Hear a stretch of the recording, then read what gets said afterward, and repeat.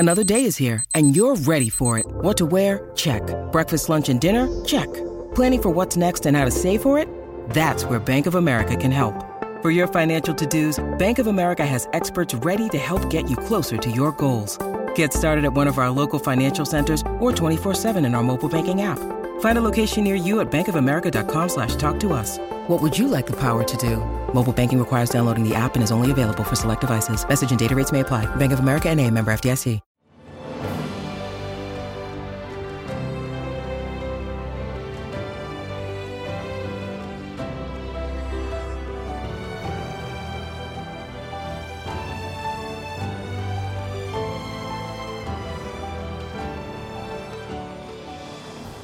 Welcome to the newest episode of Beyond the Fame with Jason Fraley. I'm your host, Jason Fraley, picking the brains of the top filmmakers, musicians, and artists of our time. Chicago brings its Rock and Roll Hall of Fame horn section to MGM National Harbor this Friday.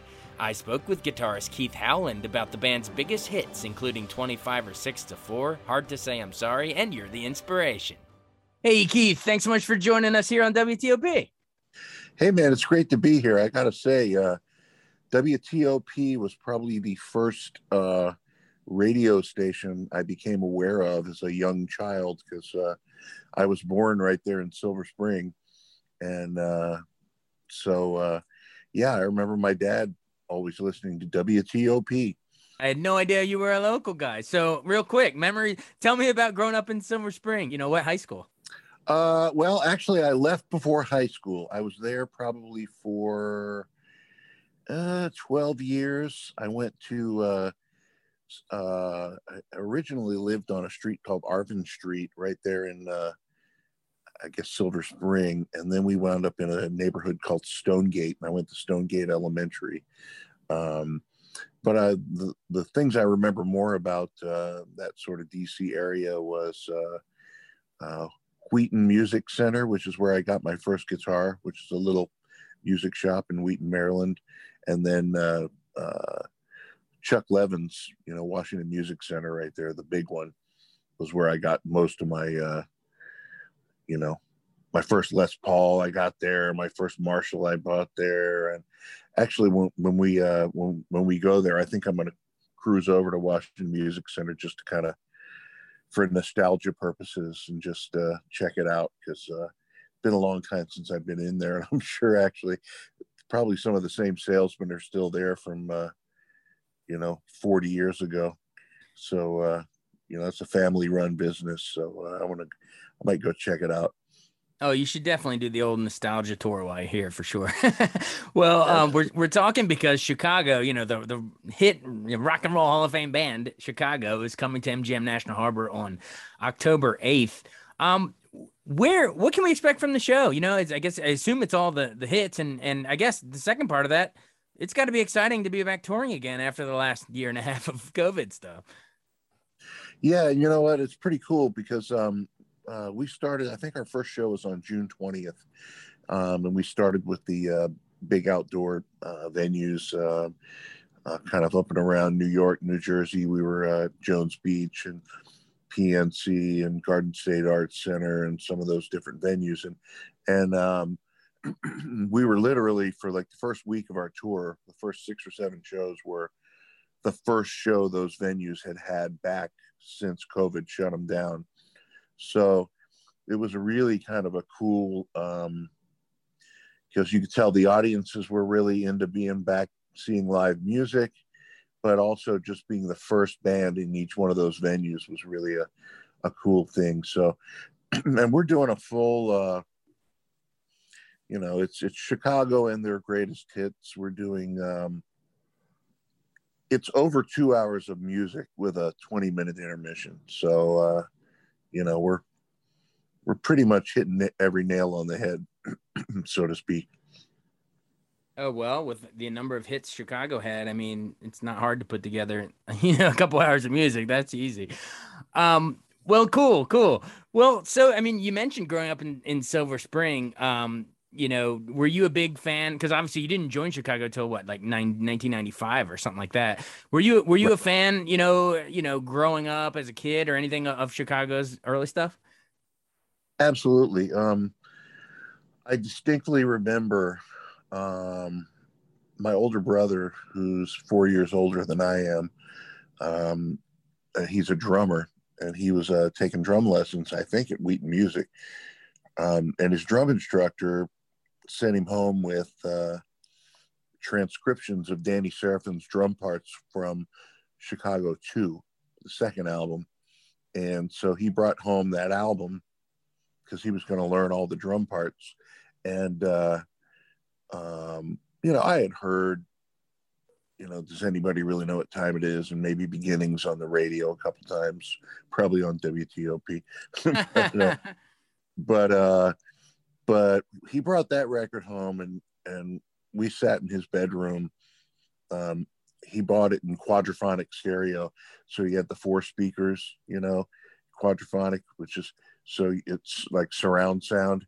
And we just sat in the middle of the room and listened to that whole album. And I remember we were blown away. We'd never heard anything like it. And so our parents started facilitating us going to Chicago concerts. Funny story, my first Chicago concert was, I think, 1975 at the Capitol Center there in DC. And Terry Kath was still alive, and so it was the original lineup. And so we go to the concert, and we're sitting there, and about halfway into the concert, I'm scratching my face, and I'm itching. And the people in the row in front of us, this was back in the days when people actually would pass a joint around at a concert. And, the pot smoke was coming up and like hitting me in the face. And I was, 10 years old, 8 or 9 years old. And by the time the concert was over, my whole face was swollen, red, itchy. And my mother said to me, now let that be a lesson to you.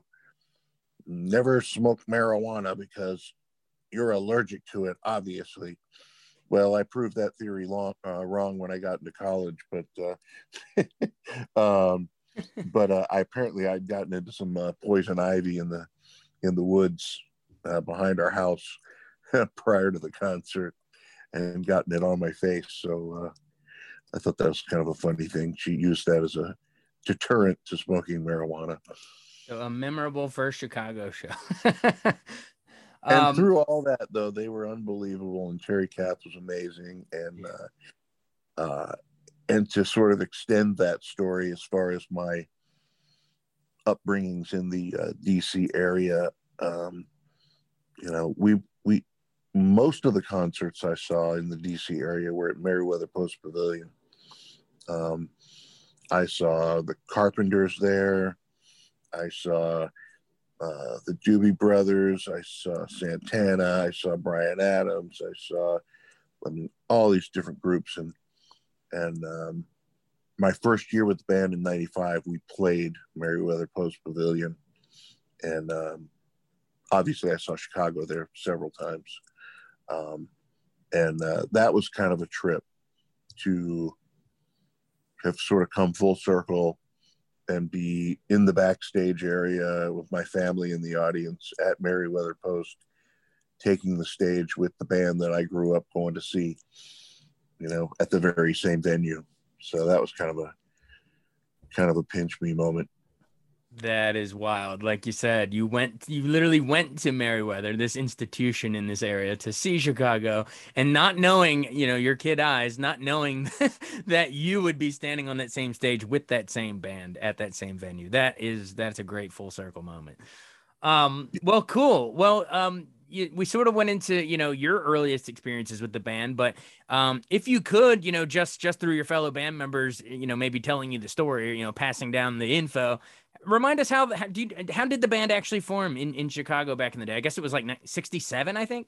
Yeah, I'm pretty much privy to that story. They were all the horn guys were students at DePaul University, and trying to remember, Terry Kath, Danny Seraphine, and Walt Parazater were in a band together. and they actually toured, I believe, with like a Dick Clark, some type of Dick Clark review, some type of show when they were teenagers. And then Walt decided that he thought it would be a good idea to put together a rock and roll band with horns. And originally, Terry Kath was actually playing bass guitar, but he switched over to guitar. And I think Walt recruited Jimmy Pankow and Lee Loughnane from his buddies at DePaul to form the horn section. And then and Danny was there. Peter Cetera came in a little bit late in the game. They found Robert Lamb. Robert Lamb came in. They auditioned him. He came in with a whole notebook full of song lyrics. And so Robert already had a bunch of songs written. So they thought that was cool. And so originally it was the 6 guys, and Robert was playing Hammond organ and actually playing the bass notes with his feet, kicking bass pedals. And then they decided, well, we need to find a bass player. So there was a rival band in the Chicago area called, oh gosh, I can't remember what the name of the thing was, because they called themselves The Big Thing. And then Peter was in a different group, and I can't remember the name of it, but they went and saw him and they recruited him, and he jumped ship and joined them. Big, huge bonus though was they got a bass player that could sing his butt off. I mean, Cetera's voice was like, when they heard him sing, the high tenor thing, that just rounded out the whole ball of wax for the group. And so they started playing clubs around Chicago, and mostly they were kind of a, I don't want to call them a supper club band, but they were like they were wearing suits and ties and doing like choreographed dance moves and playing like Motown, and they were writing their own material, but they would try to sneak the songs in, and the club owners would come down on them and say, like, you can't play that original music, you got to stick to the stuff that makes the people dance. So they kind of stuck to the story. And then as Jimmy told me, when Sgt. Pepper's came out, the Beatles record, they all dropped acid and listened to Sgt. Pepper's. And the very next day they declared, forget this. We're not doing these cover tunes anymore. We're going to do our own thing. I think Terry Kath literally like ripped his suit off on stage, as legend has it. And they did the entire night of nothing but their original material. And the club owner came up and tried to shut them down. And apparently Robert Lamb dove off the stage and jumped on the guy and started like a fist fight. A fist and fight? Of course, they were fired. So then, at that point, they went forward. We are a legitimate original music rock band, and that's all we're going to do. And they got discovered by, I guess it was Jim Guercio, I think. It was either Jim Guercio or Clive Davis. I think it was Guercio who brought him out to LA. And then they started playing at the Whiskey, every week and building a following. And then Jimi Hendrix came in and heard them and invited them to come on the road with him to open the show. Oh, they opened for Hendrix on the road? I didn't know that. Oh yeah. That was kind of the big exposure moment. They hadn't even, I don't even think they'd released their first album yet. And Hendrix took them on the road. So they opened for Hendrix, and that got them a lot of exposure. In the really early days, Chicago was like, they were considered sort of a kind of an underground prog rock, the college kids loved them, because they were sort of edgy and political and proggy and, not mainstream. Right. So, so that's kind of how that all got going. And then, the rest is history. Really wasn't until the second album though that they broke huge, which was when Make Me Smile came out as a single. They had moderate success with the hits from the first album, but when Make Me Smile became such a huge song, the Columbia Records re-released Beginnings, Does Anybody Really Know What Time It Is, Question 67 and 68, and then those songs became even bigger because of the pull of Make Me Smile. Wow. Thanks for taking me through that whole formation evolution. And I didn't know they opened for Hendrix. I didn't know they got kicked out of the club and jumped off the stage in the fist fight. That's gold. Thanks, man. Cool. Well, you brought us to the point where where Chicago is signed, and let's run through some of the hits. How about Does Anybody Really Know What Time It Is? You said that was one of the first ones you remember hearing as a kid, but man, what do you think makes that song work? Well, one of the magical things about it was that literally is the very first song that the band recorded in the studio. So these guys were basically just kids, teenagers. I think Jimmy must have been probably 18 maybe when they cut that song, because he's the youngest of the original four. Well, the original Danny was younger than Danny might have been 17. But anyway, so that was a song that Robert had that was kind of an intact song, I guess, that he brought to the band. And that was the very first song they cut when they went into Columbia Studios in New York City. And they were like deer in the headlights, as they have told me, that they were like, it was all new to them. They were in the city and they were in the studio and they'd never been in the studio. And, the red light came on and that was a 8-track recording. So there wasn't a lot of room for error. In other words, not 8-track like the one that goes in your car, but like 8-track tape machine. In other words, you had 8 tracks of recording to get your song together. The Beatles did a lot of their stuff on 4-track, which is even, harder. Now you can have unlimited tracks with Pro Tools because it's all digital. So you can have 100 tracks of information. So in other words, they had to commit to drum sounds, horn sounds, because once it was recorded, a lot of stuff was already pre-mixed, to make it all fit on that 8-track tape recorder. But yeah, I mean, that song, we play it every night. I've probably played it 2,500 times now, if not more, with the band. And it never gets old. It never gets tired. People always like it. I still like playing it.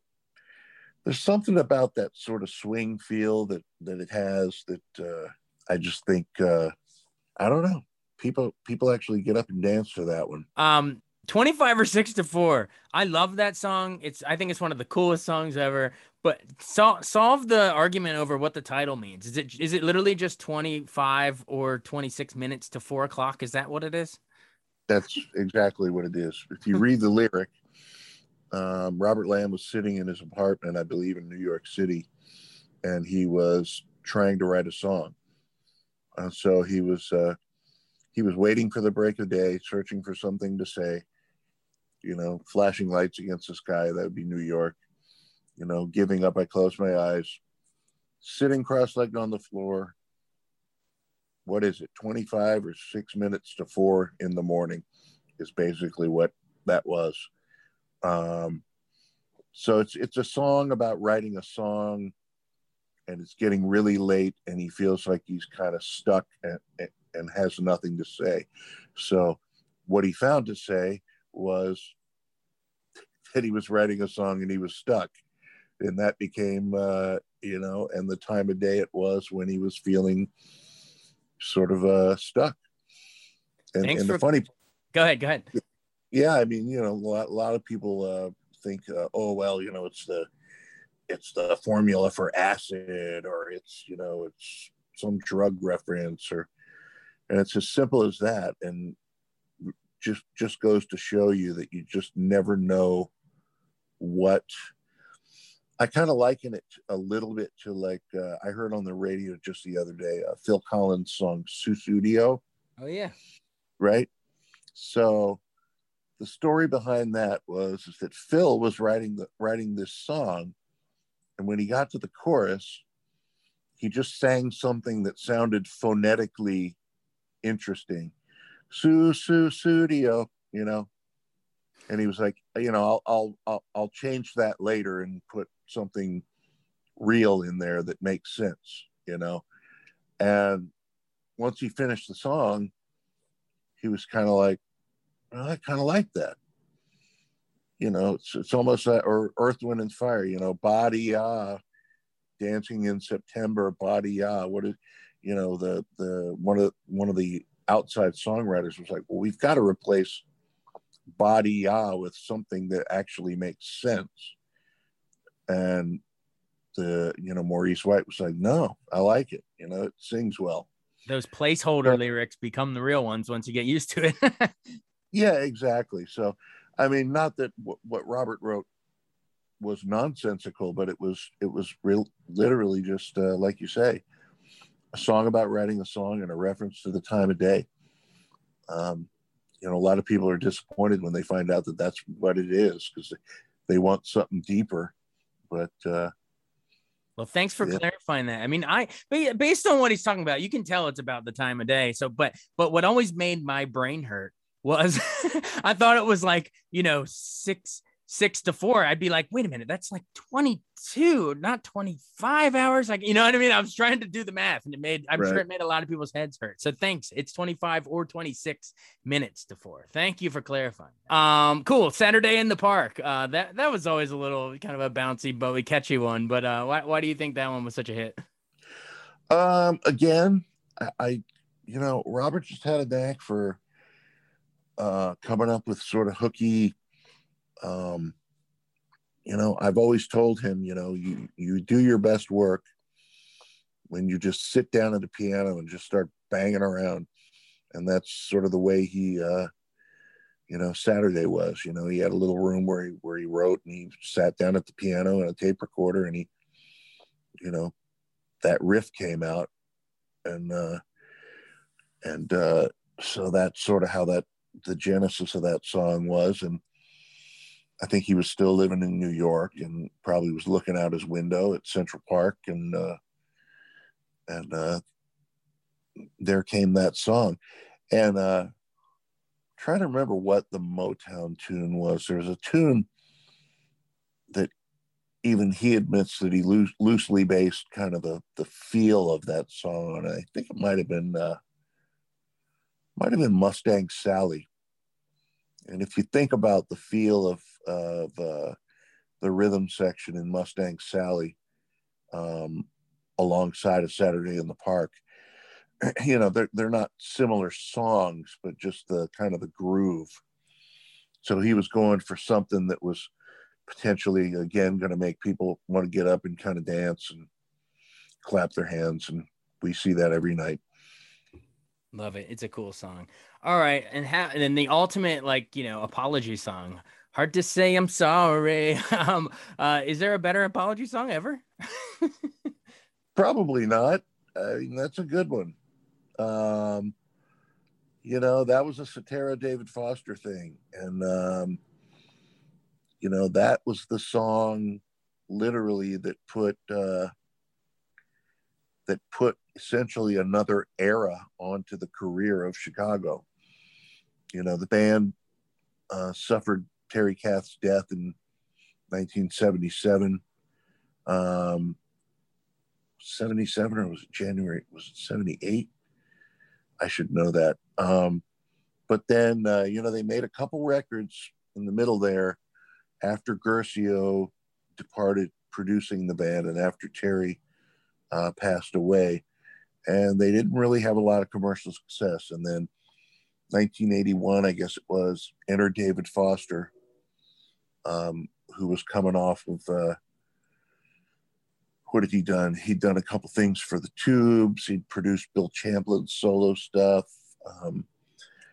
And they went in the studio, and him and Cetera hit it off, and they wrote that song, and it became, I guess, a #1 single, and launched basically the '80s era of Chicago, which also, of course, included "You're the Inspiration," "Hard Habit to Break," "Along Comes a Woman," "Stay the Night," "Love Me Tomorrow." So it's kind of cool, we kind of have, it's literally like there's the '70s era and the '80s era that we can draw upon for hit songs, which is kind of cool.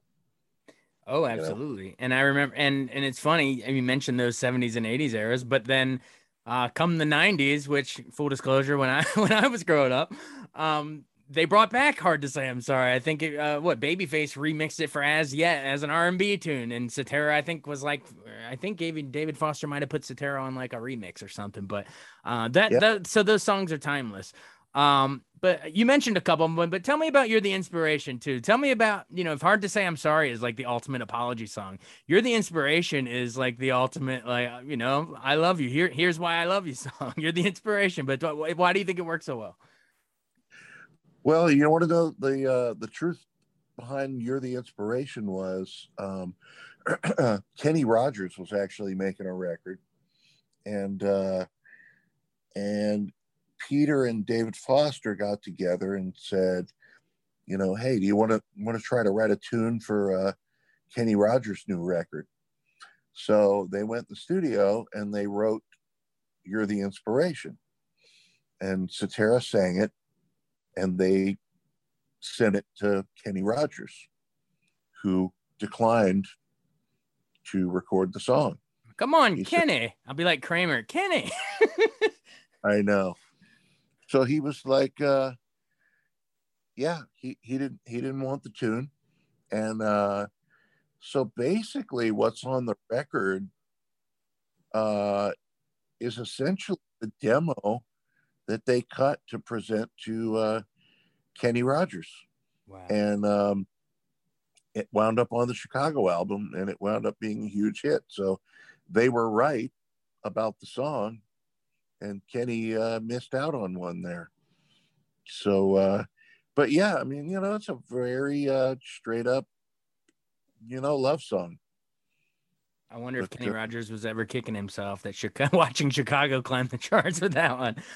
I think he did okay. I think he was all right. Rest in peace, Gambler. All right, maybe time for one more. "Will You Still Love Me?" That one always comes to mind of hearing it constantly on the radio, growing up in the '80s as well. But any good fun stories on the making of "Will You Still Love Me"? Well, I mean, the only fun story about "Will You Still Love Me" would be that that was obviously that was the first hit post Peter Cetera. Mm-hmm. Actually, the first thing they released off of Chicago 18, which was the record they did with David Foster, but with Jason Scheff on vocals instead of Peter, the first thing they released was a remake of 25 or 6 to 4. And the reception to that was not great because, sometimes if it ain't broke, you don't fix it. 25 or 6 to 4 is such a classic song, and the record is so well known that people didn't really want to hear it. So that kind of went away. And then they released "Will You Still Love Me?" And I believe, I don't remember what chart. I don't think it went to number 3, maybe, on the pop charts. I'm seeing whatever list I have, which who knows, but if it's right, but it says number 3 on the Billboard Hot 100. Yeah. Well, there you go. Then I did know my history. Impressive. But the interesting thing about it was,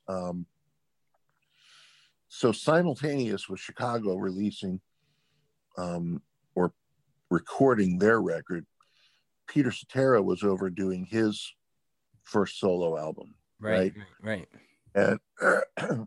And according to Jason, David Foster, their producer, got a hold of a mix, a rough mix of "The Glory of Love," which was going to be Cetera's first single.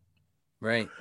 So he came into the studio and played it for the guys and says, "This is what we've got to beat," and played them "The Glory of Love," and they all looked at each other and went, "Whoa, you know, this is going to be a huge hit." And it was a number one record. It was so "Will You Still Love Me" was kind of their response to "Glory of Love," and you know, both songs were huge and both did really well. And so, you know, it was all good in the hood at that point. But yeah, I don't remember. I can't remember the songwriters on that.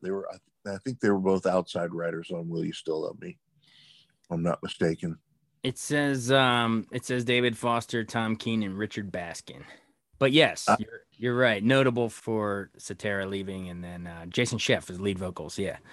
Yep. I remember when I bought, at the time I was living in Richmond, Virginia, and I remember when Cetera left, and I was kind of like, oh boy, you know, this is huge. And I went out and I bought Chicago 18 on vinyl, and I brought it home, and I put the record on, and I think the first song on the record is a song called "Niagara Falls." And I heard Jason's voice on there, and you know, he had this really high tenor, you know, very present tenor voice, and I went, wow, I think they're going to be okay. It sounds like they found a guy, you know. And so it was kind of cool.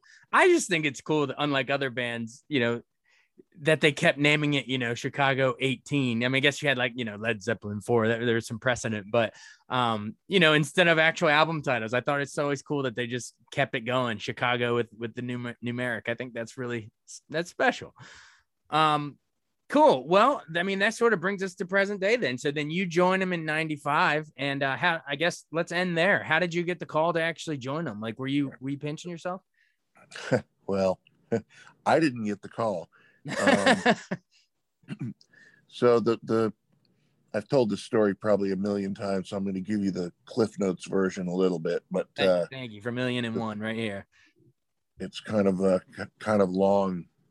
long story. But so I was living in LA, and I had done a year with Rick Springfield, and I had worked with a jazz saxophonist named Warren Hill, and I was in Olivia Newton-John's band for about a week, but she was diagnosed with breast cancer and had to cancel her tour.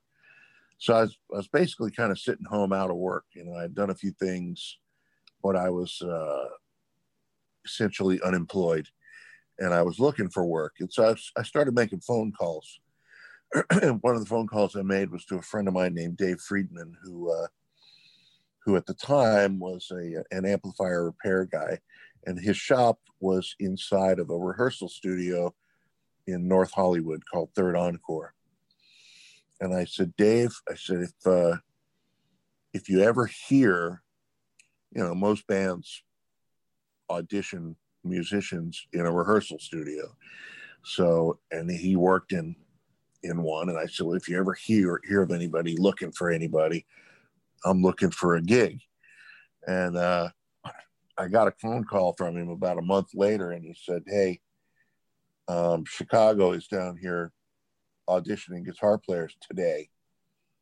And I went, today? Couldn't you given me a little more advance warning? And he's like, I just found out about it. And I was like, whoa. So I tried to call their management, and they basically blew me off, said, you know, we got 8 guys we're listening to. It's a closed audition. Sorry. You know, and so I was sitting in my house drinking a cup of coffee, and I was, what am I going to do now? I was like, that would be the perfect gig for me, but how can I get them to listen to me? I threw all my gear in my car, and I drove down to Third Encore, and I parked in the parking lot, and I just essentially waited for the guys to show up. They weren't there yet. And one by one, I saw the guys walk into the rehearsal studio, and I was like, I can't talk to Robert Lamb. I can't talk to Jimmy Pankow. I can't talk to Walt Parazater. I can't talk to Lee Loughnane. They're going to just tell me to go home, kid, you know, and I don't know those guys. And the rest of the guys, Champlin walked in and Tris walked in. And the last guy to show up, and I found out later that that was always the case, was Jason Scheff. And I had actually met Jason once. He had poked his head into a rehearsal studio where I was playing with a kind of an original band project, and he knew the drummer. And I had actually said to him, you know, I was like, wow, man, you know, great to meet you. I love Chicago. If you guys ever need a guitar player, I'm your guy, kind of jokingly, right? Not knowing that later on they'd be looking for somebody.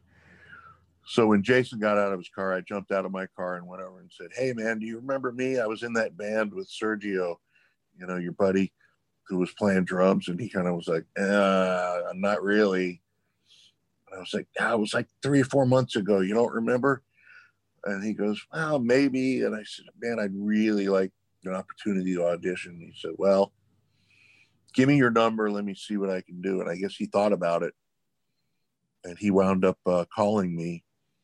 And he had talked the guys into extending an extra day to listen to me. And so I went down. I played 6 songs. Last one was 25 or 6 to 4. As soon as the song ended, the band called a band meeting out in the hallway and left me in the room alone. And they came back in and they offered me the gig. So that was, that's how that happened. You know, I almost, you know, hung up the phone and poured another cup of coffee and waited for the next opportunity. But I just thought, man, I can't let this pass me by. I'm going to have to at least, I'm going to have to go outside my comfort zone a little bit, you know, and try to will this to happen. And it did. So, that's my story, and I'm sticking to it. Well, you made Silver Spring proud for sure. And, you know, and coming full circle with Merriweather and all the local connections, you made us proud, sir. Cool. Well, thanks so much for joining us. You've been really generous with your time. Wait, actually, real quick. So when the band goes in the Rock Hall of Fame in 2016, then you've been playing with them for like over a decade or even almost 2 at that point. Close to 2 decades, 21 years or something at that point. So how does that work? Like, so they obviously, I guess they just induct, the standard is they induct the original members, but then you're like, hey guys, like I've been here for 20 years. Where don't I get to go up on stage? Well, you know, that's always been a bone of contention with a lot of bands going into the Rock Hall because,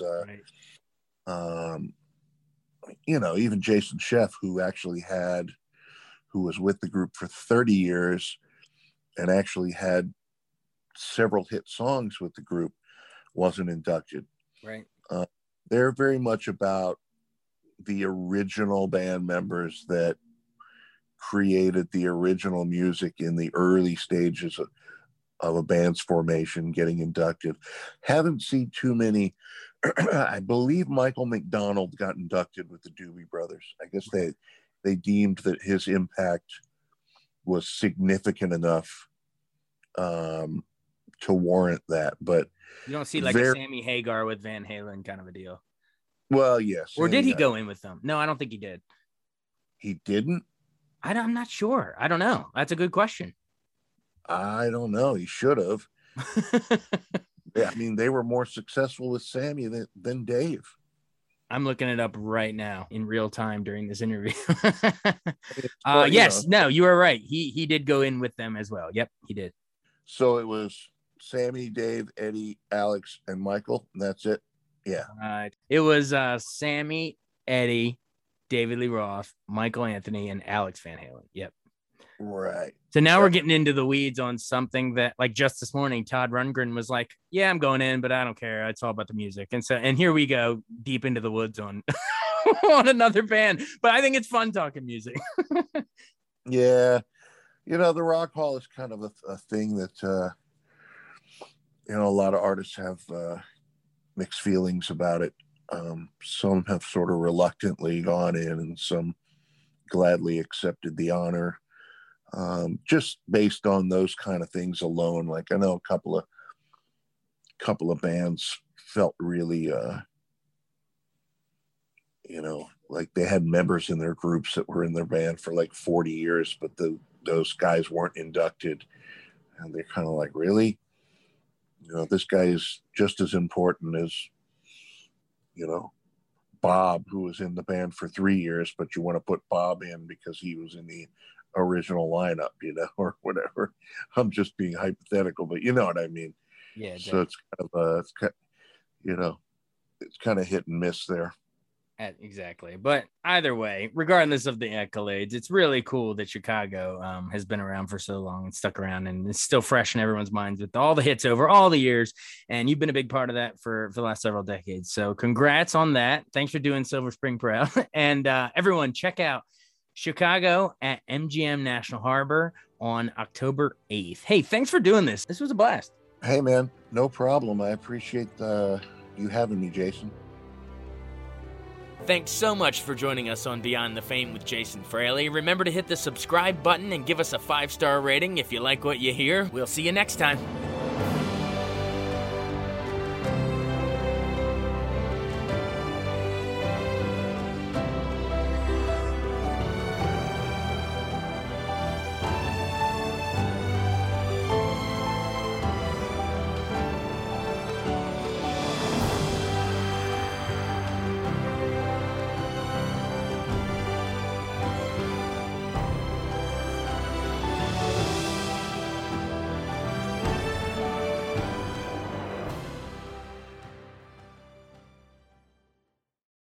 I wanted to take a second to tell you about an app I really enjoy. Living in the DC area is great, and Podcast DC gathers all of the local shows that I like all in one local app. Health, sports, local news, politics, and so much more. Podcast DC is the new local app with hundreds of DC area podcasts to choose from. I can earn exciting rewards just for listening and share the podcasts I love instantly. Available in the App Store or in Google Play, listen local with Podcast DC.